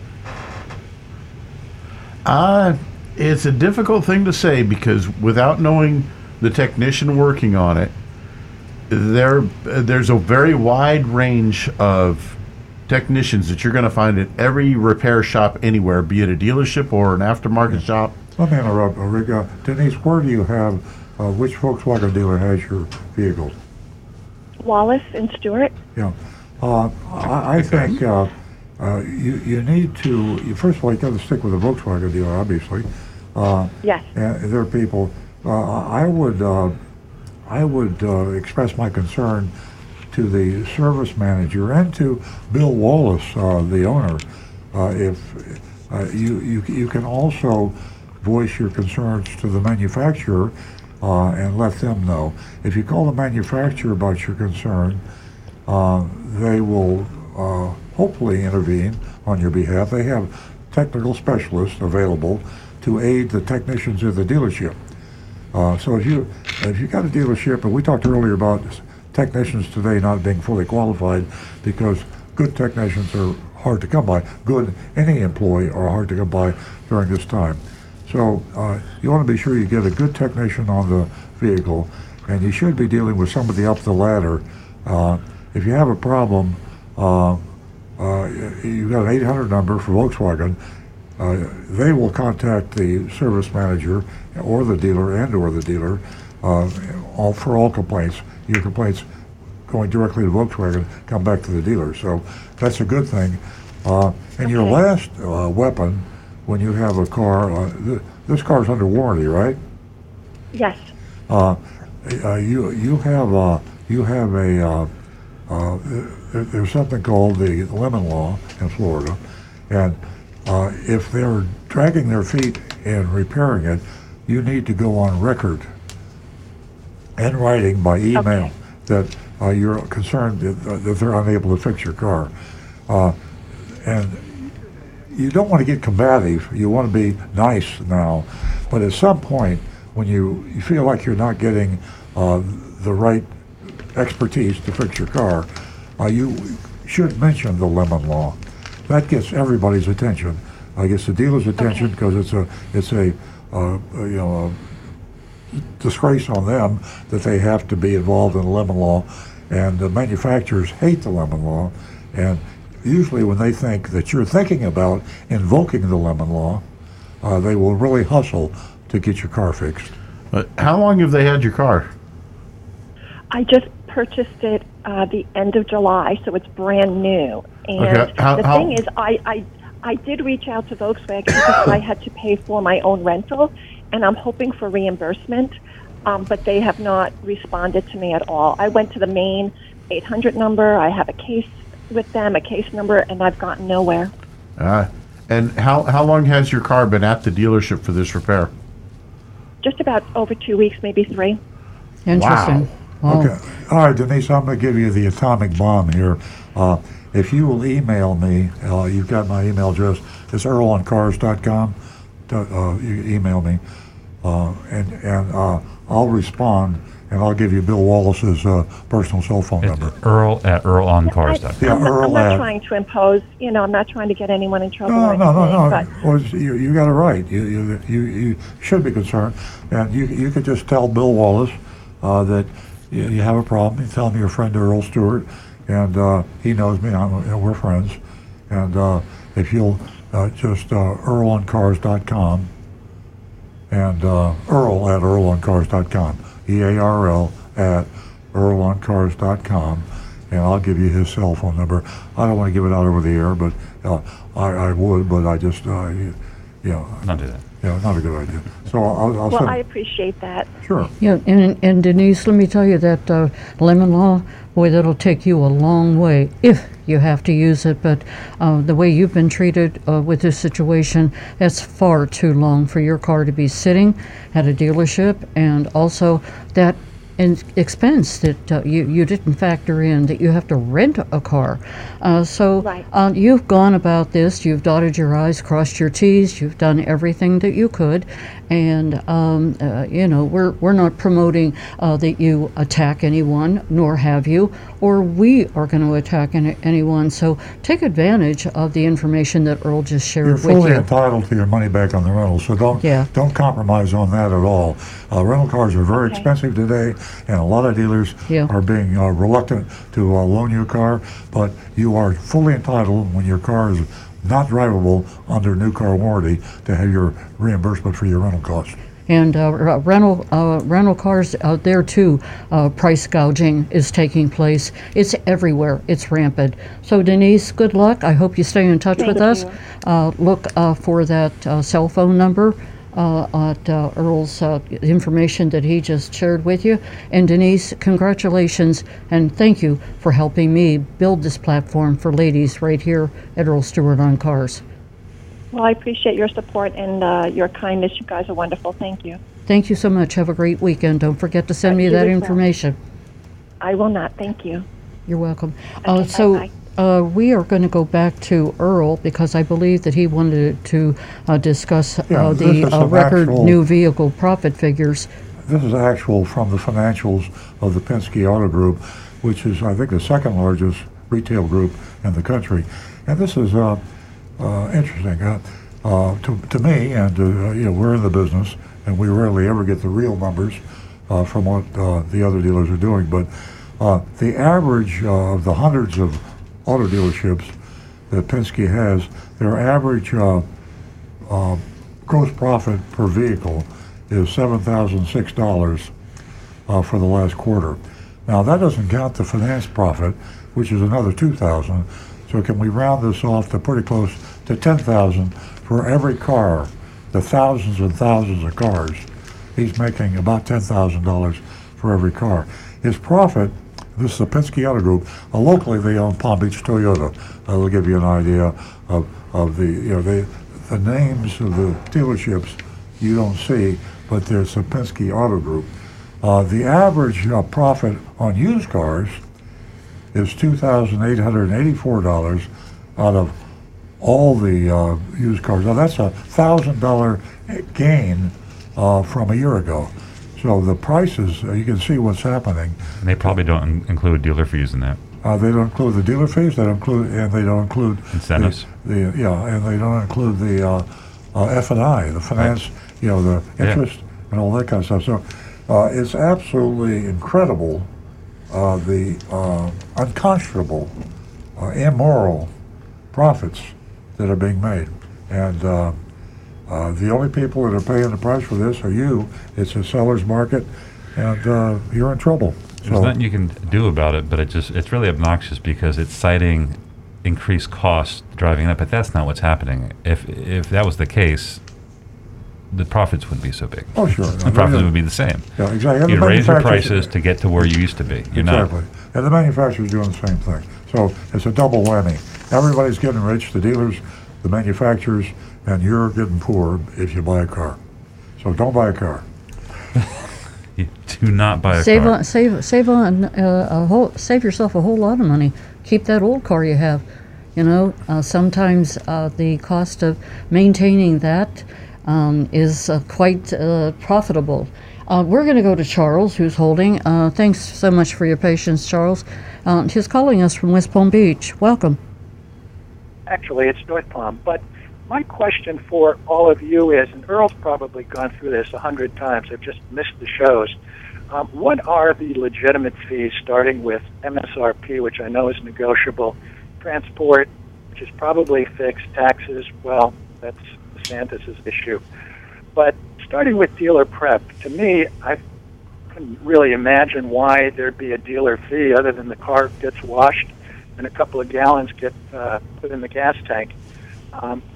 Wondering, what are the legitimate fees? And when you're having writer's block for the Florida Weekly, maybe that would be a great place for you to list all of those. Yeah, Charles, that'd be a very short article because the only legitimate fees are government fees. So if there's on your buyer's order, your installment sales contract, you see something that says fee, if that's paid to the federal, state, or local government, it's legitimate. And the only legitimate fees for the, by far and large, there are a few minor fees at $2 or something, but for the significant fees that you pay to the government, it's just your license plate and registration and the sales tax. That's the big one, 6% in Florida. So the simple, shorthand way to handle this with a dealer, say, listen, I want your out-the-door price plus government fees only. Now that cuts to the bone. A lot of people get confused on the title of tag and registration, and because the dealers learn now how to make phony fees, hidden fees, sound like their title tag and registration. Some of those tricks are electronic filing fee, not at all a government fee. Electronic filing fee is a phony markup for a very small fee that is paid to a private company to do the registration and tag work.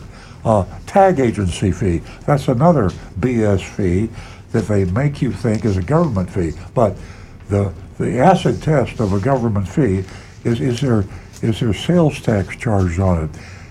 When you see a fee and the Florida sales tax has been charged on that fee, it's not a government fee, it's a phony fee.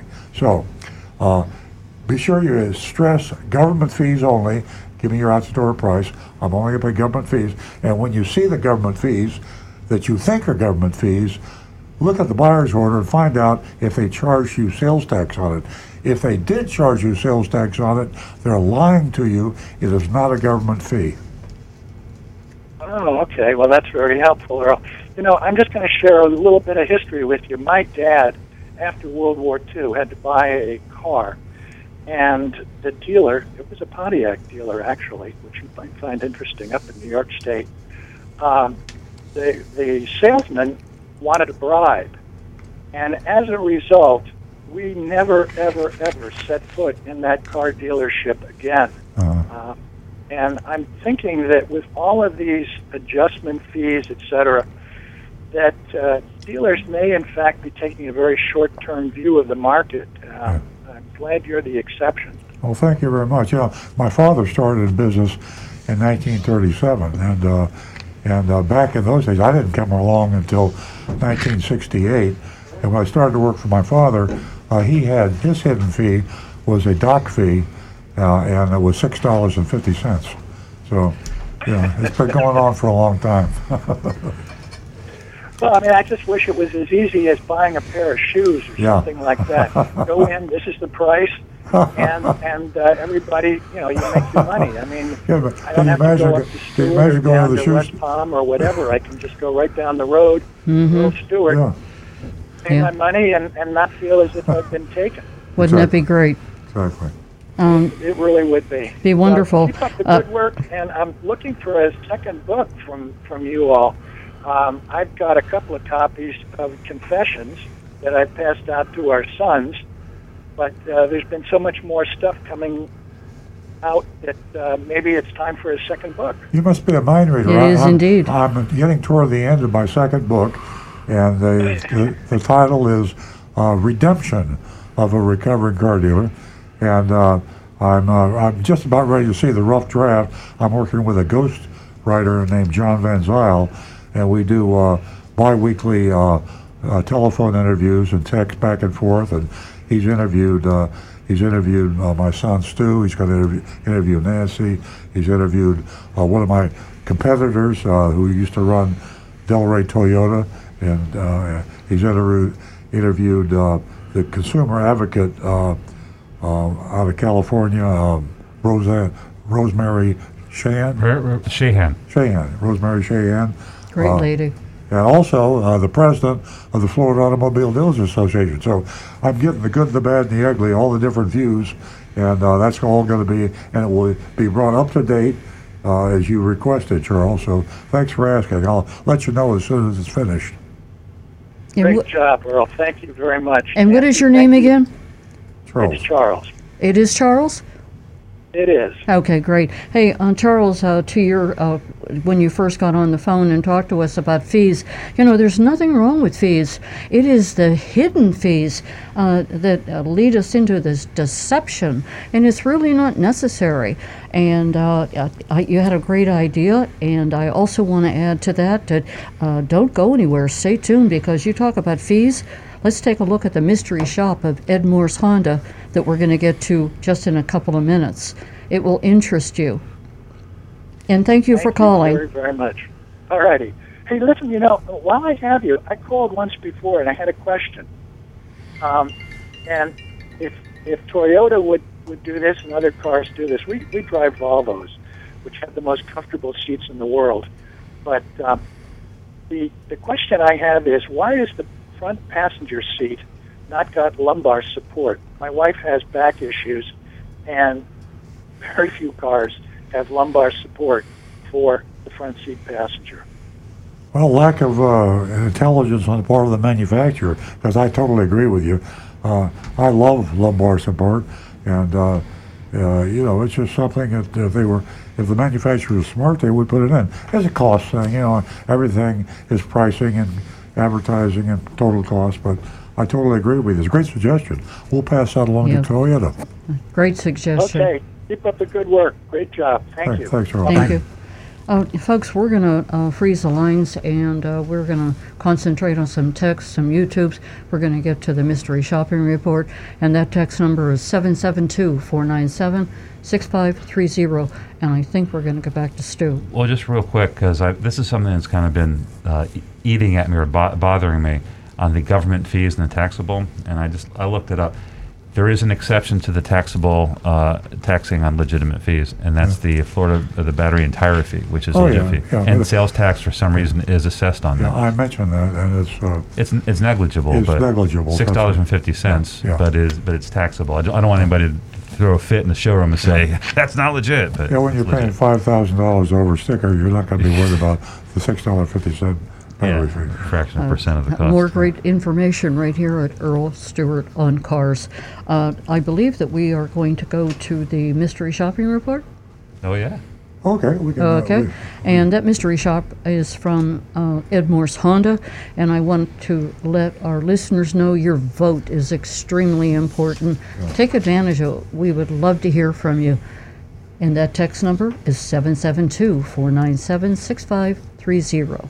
Now, the mystery shop from Ed Morse Honda. And I think we're going to have some time after this because we're getting started a little earlier than normal. But so keep your texts coming in and your anonymous feedbacks coming in. Can't take phone calls, but we will have your anonymous feedback or your text or your Facebook or your... We're not doing Twitter anymore. Either YouTube or Facebook. So this mystery shop of Ed Morse Honda. Ed Morse, you've probably know him. He's know of the chain. So it's actually growing. I thought after Ed Morse died and Ted Morse died, I kind of wondered whether the chain would continue, and it's actually growing. I'm seeing blurbs in automotive news. They're buying dealerships around the country. So apparently they're alive and well and prosperous. It's been nearly 2 years since we mystery shopped Ed Morse Honda. It was in the thick of the pandemic. It was before the aftershocks of the global microchip shortage hit and the supply chain interruptions. The mission was try to shop online and get the lowest price possible using competitive quotes. Agent Lightning, that's our female shopper, was able to use a low price from Raymond Honda and get an even lower price from Ed Morse Honda, and then she got an even lower price from Coggin Honda. These are all South Florida Honda dealers using TrueCar. Now, that is a classic textbook way to buy a car in a buyer's market. As a matter of fact, it's not a bad way to buy a car, even when you should be buying a car. If you don't get 3 bids, you don't get 3 prices out the door, you're paying way too much money. That mystery shop occurred in a different universe. Back in September 2020, dealers had tons of cars to sell. They were practically giving them away. It was a buyer's market. Our advice was to get at least 3 out-the-door quotes from competing dealerships. This is the best way to find the lowest price. Well, guess what? It's still the best advice. These days, all the prices are much higher, but our shopping guidelines are the same. Get at least 3 quotes. You might find a dealer willing to sell close to MSRP. Now, here's the philosophy of this. I don't know if you feel like I do, but when I buy something, I don't like to pay a high price. But you know something? If I can think that I got as low a price as anybody else did, it mitigates the pain. You know, it's not high then. Yeah. It's only high if you're comparing it in time, but to everybody else. What really hurts, the pain, the stabbing pain, is to know you've been suckered, and you find out your next door neighbor bought the same car from the same dealer, the same month, same day, right, and paid $2,000 less than you did. Oh, the pain! So you can avoid this pain even in a seller's market where you know you're paying too much, but so is everybody else. You just don't want to pay more than what your neighbors pay, if you get what I'm saying. So both philosophies apply. We returned to Ed Morse Honda this week to see how things have changed there. The Ed Morse dealerships are considered to be fairly tame, are not known for big addendums or pushy sales tactics. And again, this is all relative. They're kind of boring, relatively speaking, and that's a compliment. Boring compliment. If you want some excitement, go to Hendrickson. Go to Hendrickson or Napleton. Or Napleton. Right. And if you like sport, if you like fireworks. Yeah, we've got some callers out there that enjoy. Frank. Who is it? Frank. Oh, Frank goes to the. Yeah. No, John in West Palm. Marty. Okay, Marty. Yeah. I mean, all these guys like negotiating. So,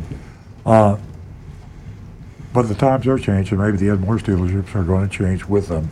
Ed Morse's grandson, Teddy Morse, is running things now. From the looks of the latest ad campaign, he's trying for a cool makeover for his dealerships. So here we are. So many Really dealers interesting. are just...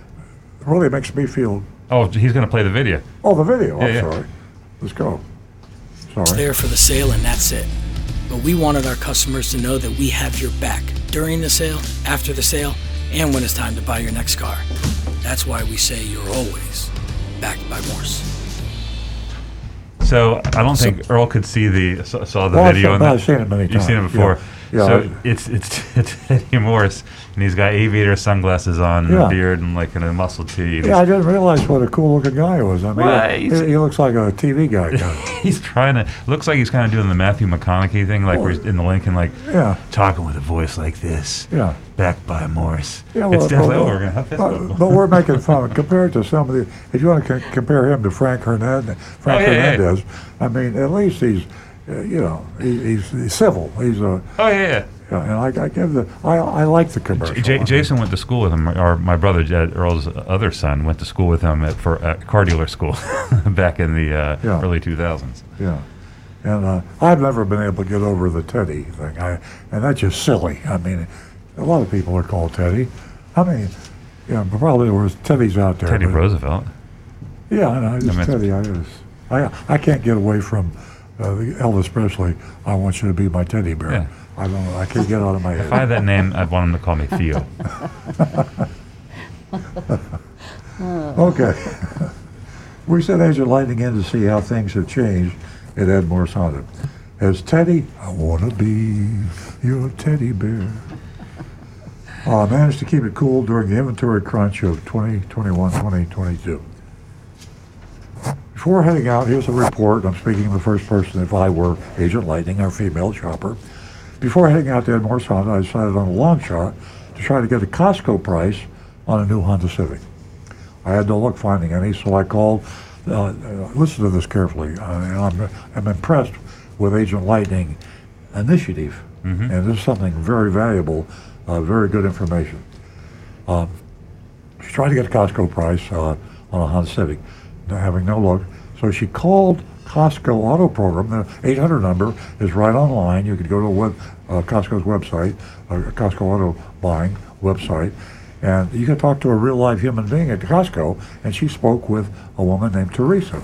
Teresa told me, as Agent Lighting, the closest Civic on the Costco Auto Program was in Savannah, Georgia. Wow. But you laugh, but hey,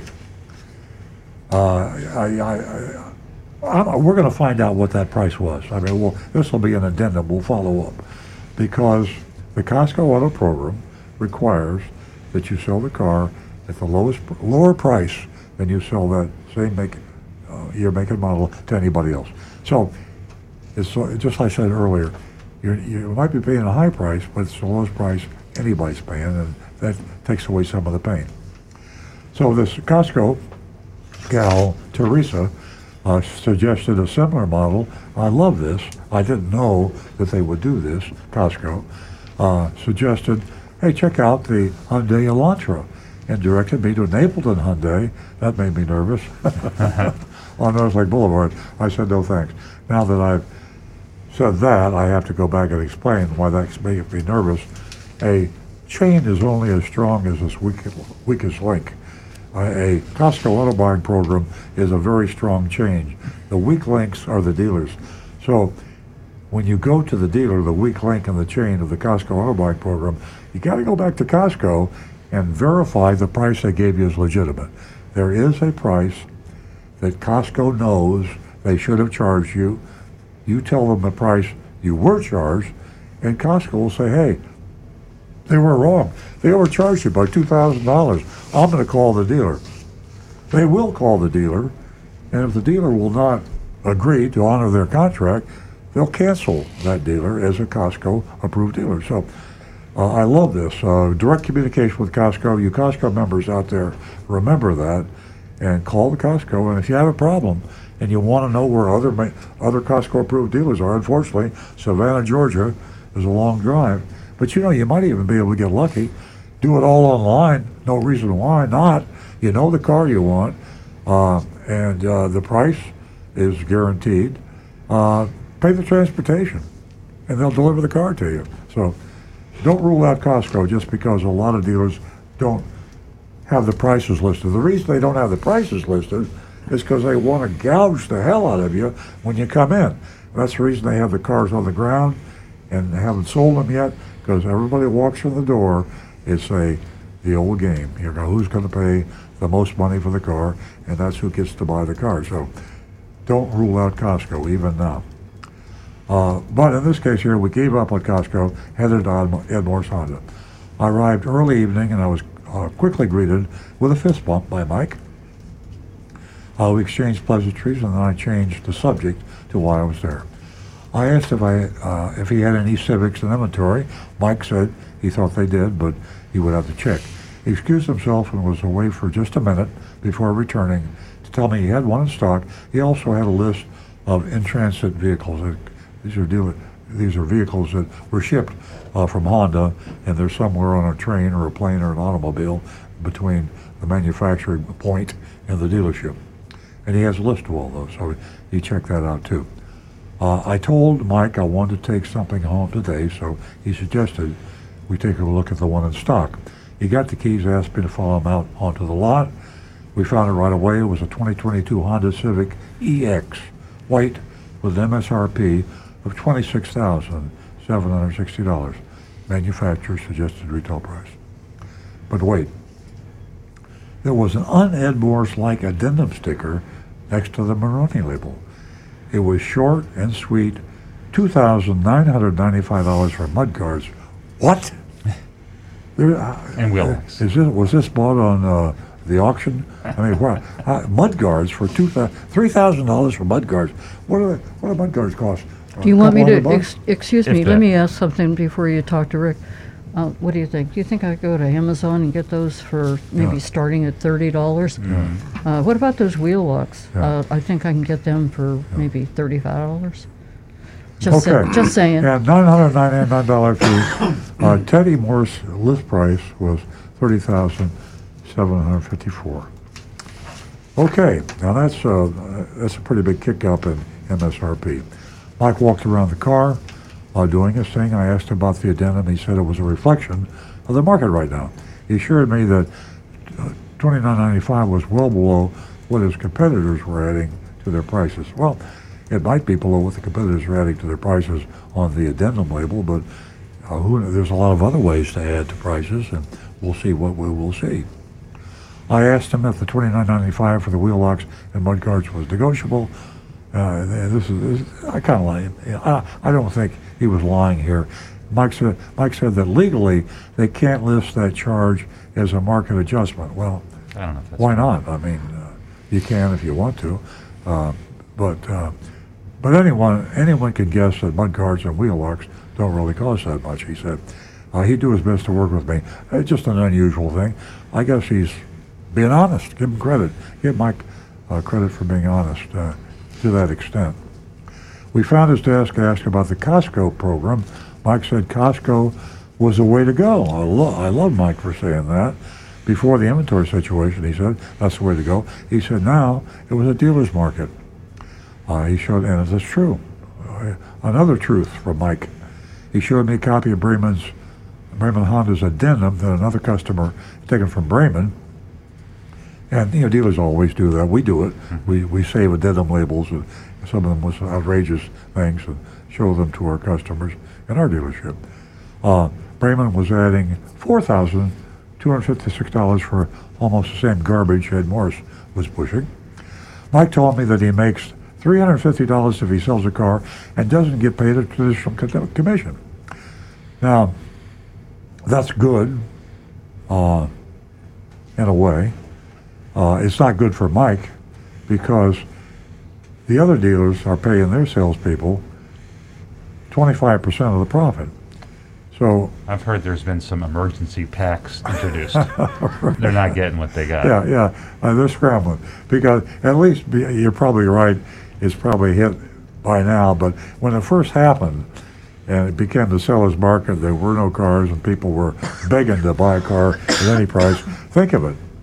If you can make, we just looked at. They're making a couple of thousand a car. Yeah, we just looked at the Penske Auto Group averaging, what was it, 7,000, 8,000? Per vehicle. Well, let's say $8,000 a car. What's 25% of $8,000? That's $2,000. So these dealers at Penske were probably making $2,000 a pop, and they sell 10 cars in a month. That's not too bad.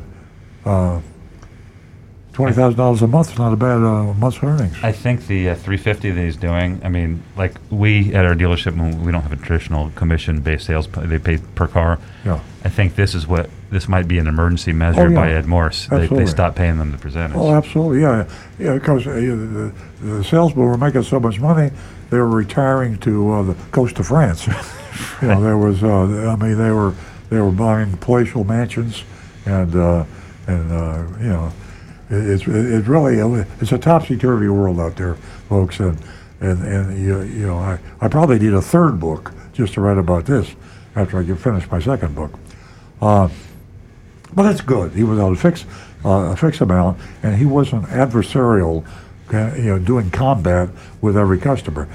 He makes $350. That's a nice amount of money to make if you can sell enough cars, and he is your advocate, because he makes the same whether he gets you a good deal or you have to pay too much money. So in a sense, he's on your side. So that's the place you want to buy a car, where the salespeople are compensated not as a percent of the profit they make on you. He was back fast. He went to see the manager. He called it the closing table, find out what he could do. He came back with a worksheet. Top line, MSRP 26,760. After that came a whole bunch of stuff. Yep, I never mentioned earlier. This is the sneaky stuff. $499 for Zilon, some sort of a wax. Road hazard for $359. Global, you probably got free road hazard with the car anyway. Global free maintenance for $450. Global, I like that. Global free maintenance. Okay, I'll take their word for it. EMH appearance package. Ed Morse Honda. Ed Morse, okay. It should be Teddy Morse. Yeah. Teddy Morse Honda. ETMH. Yeah, TMH, yeah. Appearance pack for $29.95. So again, the hidden fees, the additional fees, the addendums, they got it all. That came the $999 dealer fee. We got an $85 tag agency fee, and $199.75 electronic filing fee. I talked earlier on the show about how dealers impersonate taxable fees. And you think, hey, $85 tag agency, that's probably goes to the Department of Motor Vehicles, right? Nope. And the electronic filing fee, that goes to the Florida Department of Motor Vehicles, right? Nope, that goes to Teddy's sunglasses fund. Goes to Teddy's retirement fund. My price was $32,346, $5,586 over MSRP. Like I said, there were 3 add-ons that could be removed, but he prefers to leave them in the presentation so we can work down from here. Sounds like a new guy.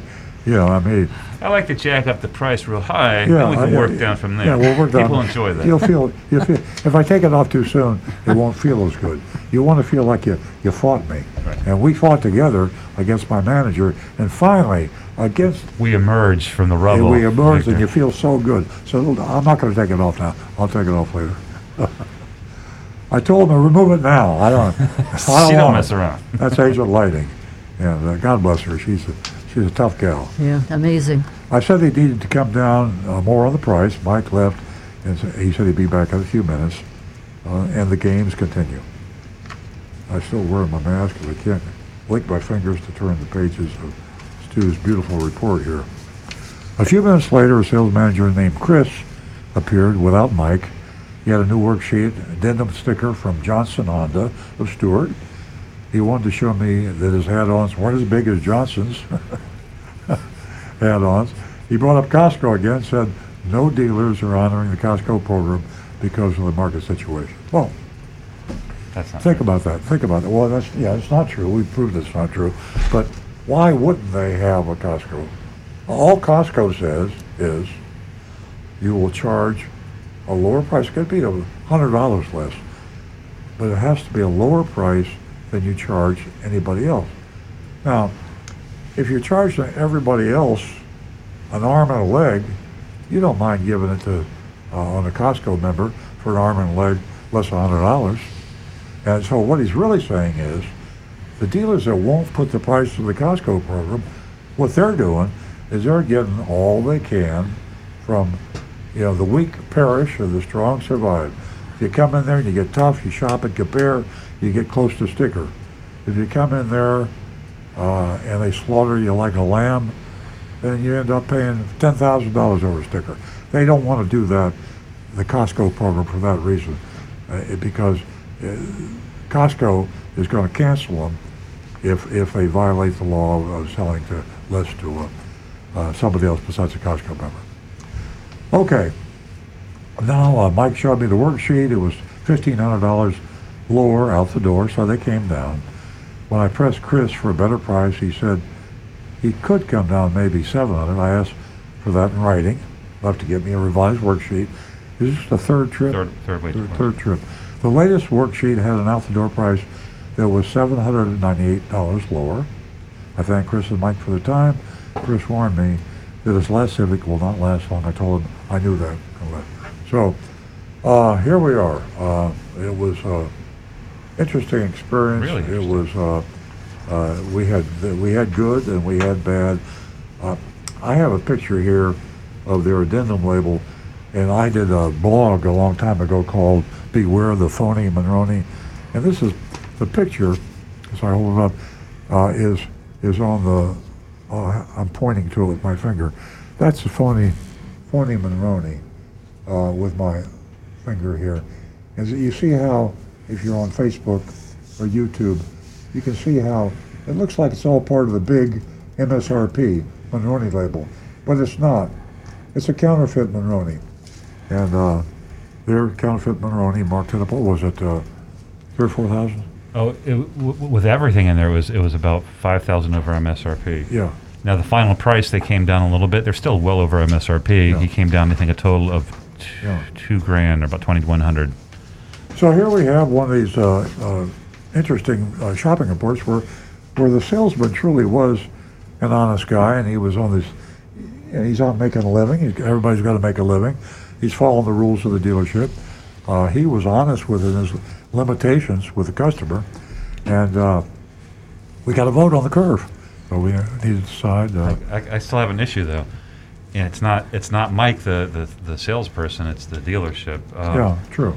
There was an addendum label on it. It was there front and center. They even put their dealer fee on the addendum label, which, by the way, I think is required. It is required, and very few dealers adhere to that. So they're doing it, and that's great and everything. But then when when Agent Lightning got written up, it was everything on the addendum, but then they added Xylon and the other stuff. There was more stuff that surprised. So that was a true surprise that wasn't transparent. Yeah. We've been saying for weeks, like, listen, you're going to pay over MSRP, but these dealers that are putting it front and center and being honest about it, you can't follow them because you can walk away from that.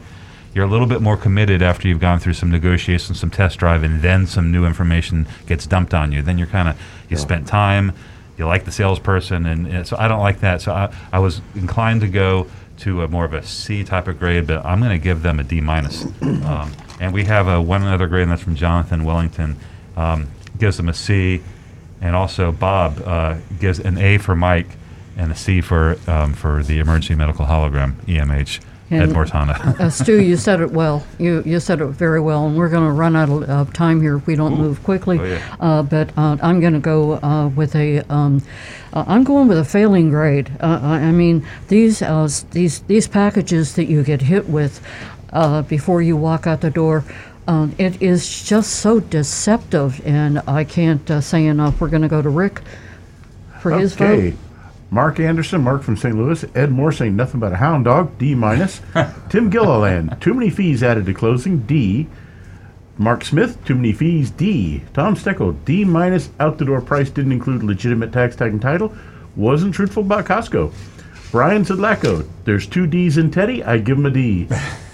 Cram 1624, D. I'm backed by my wallet, not your addendum.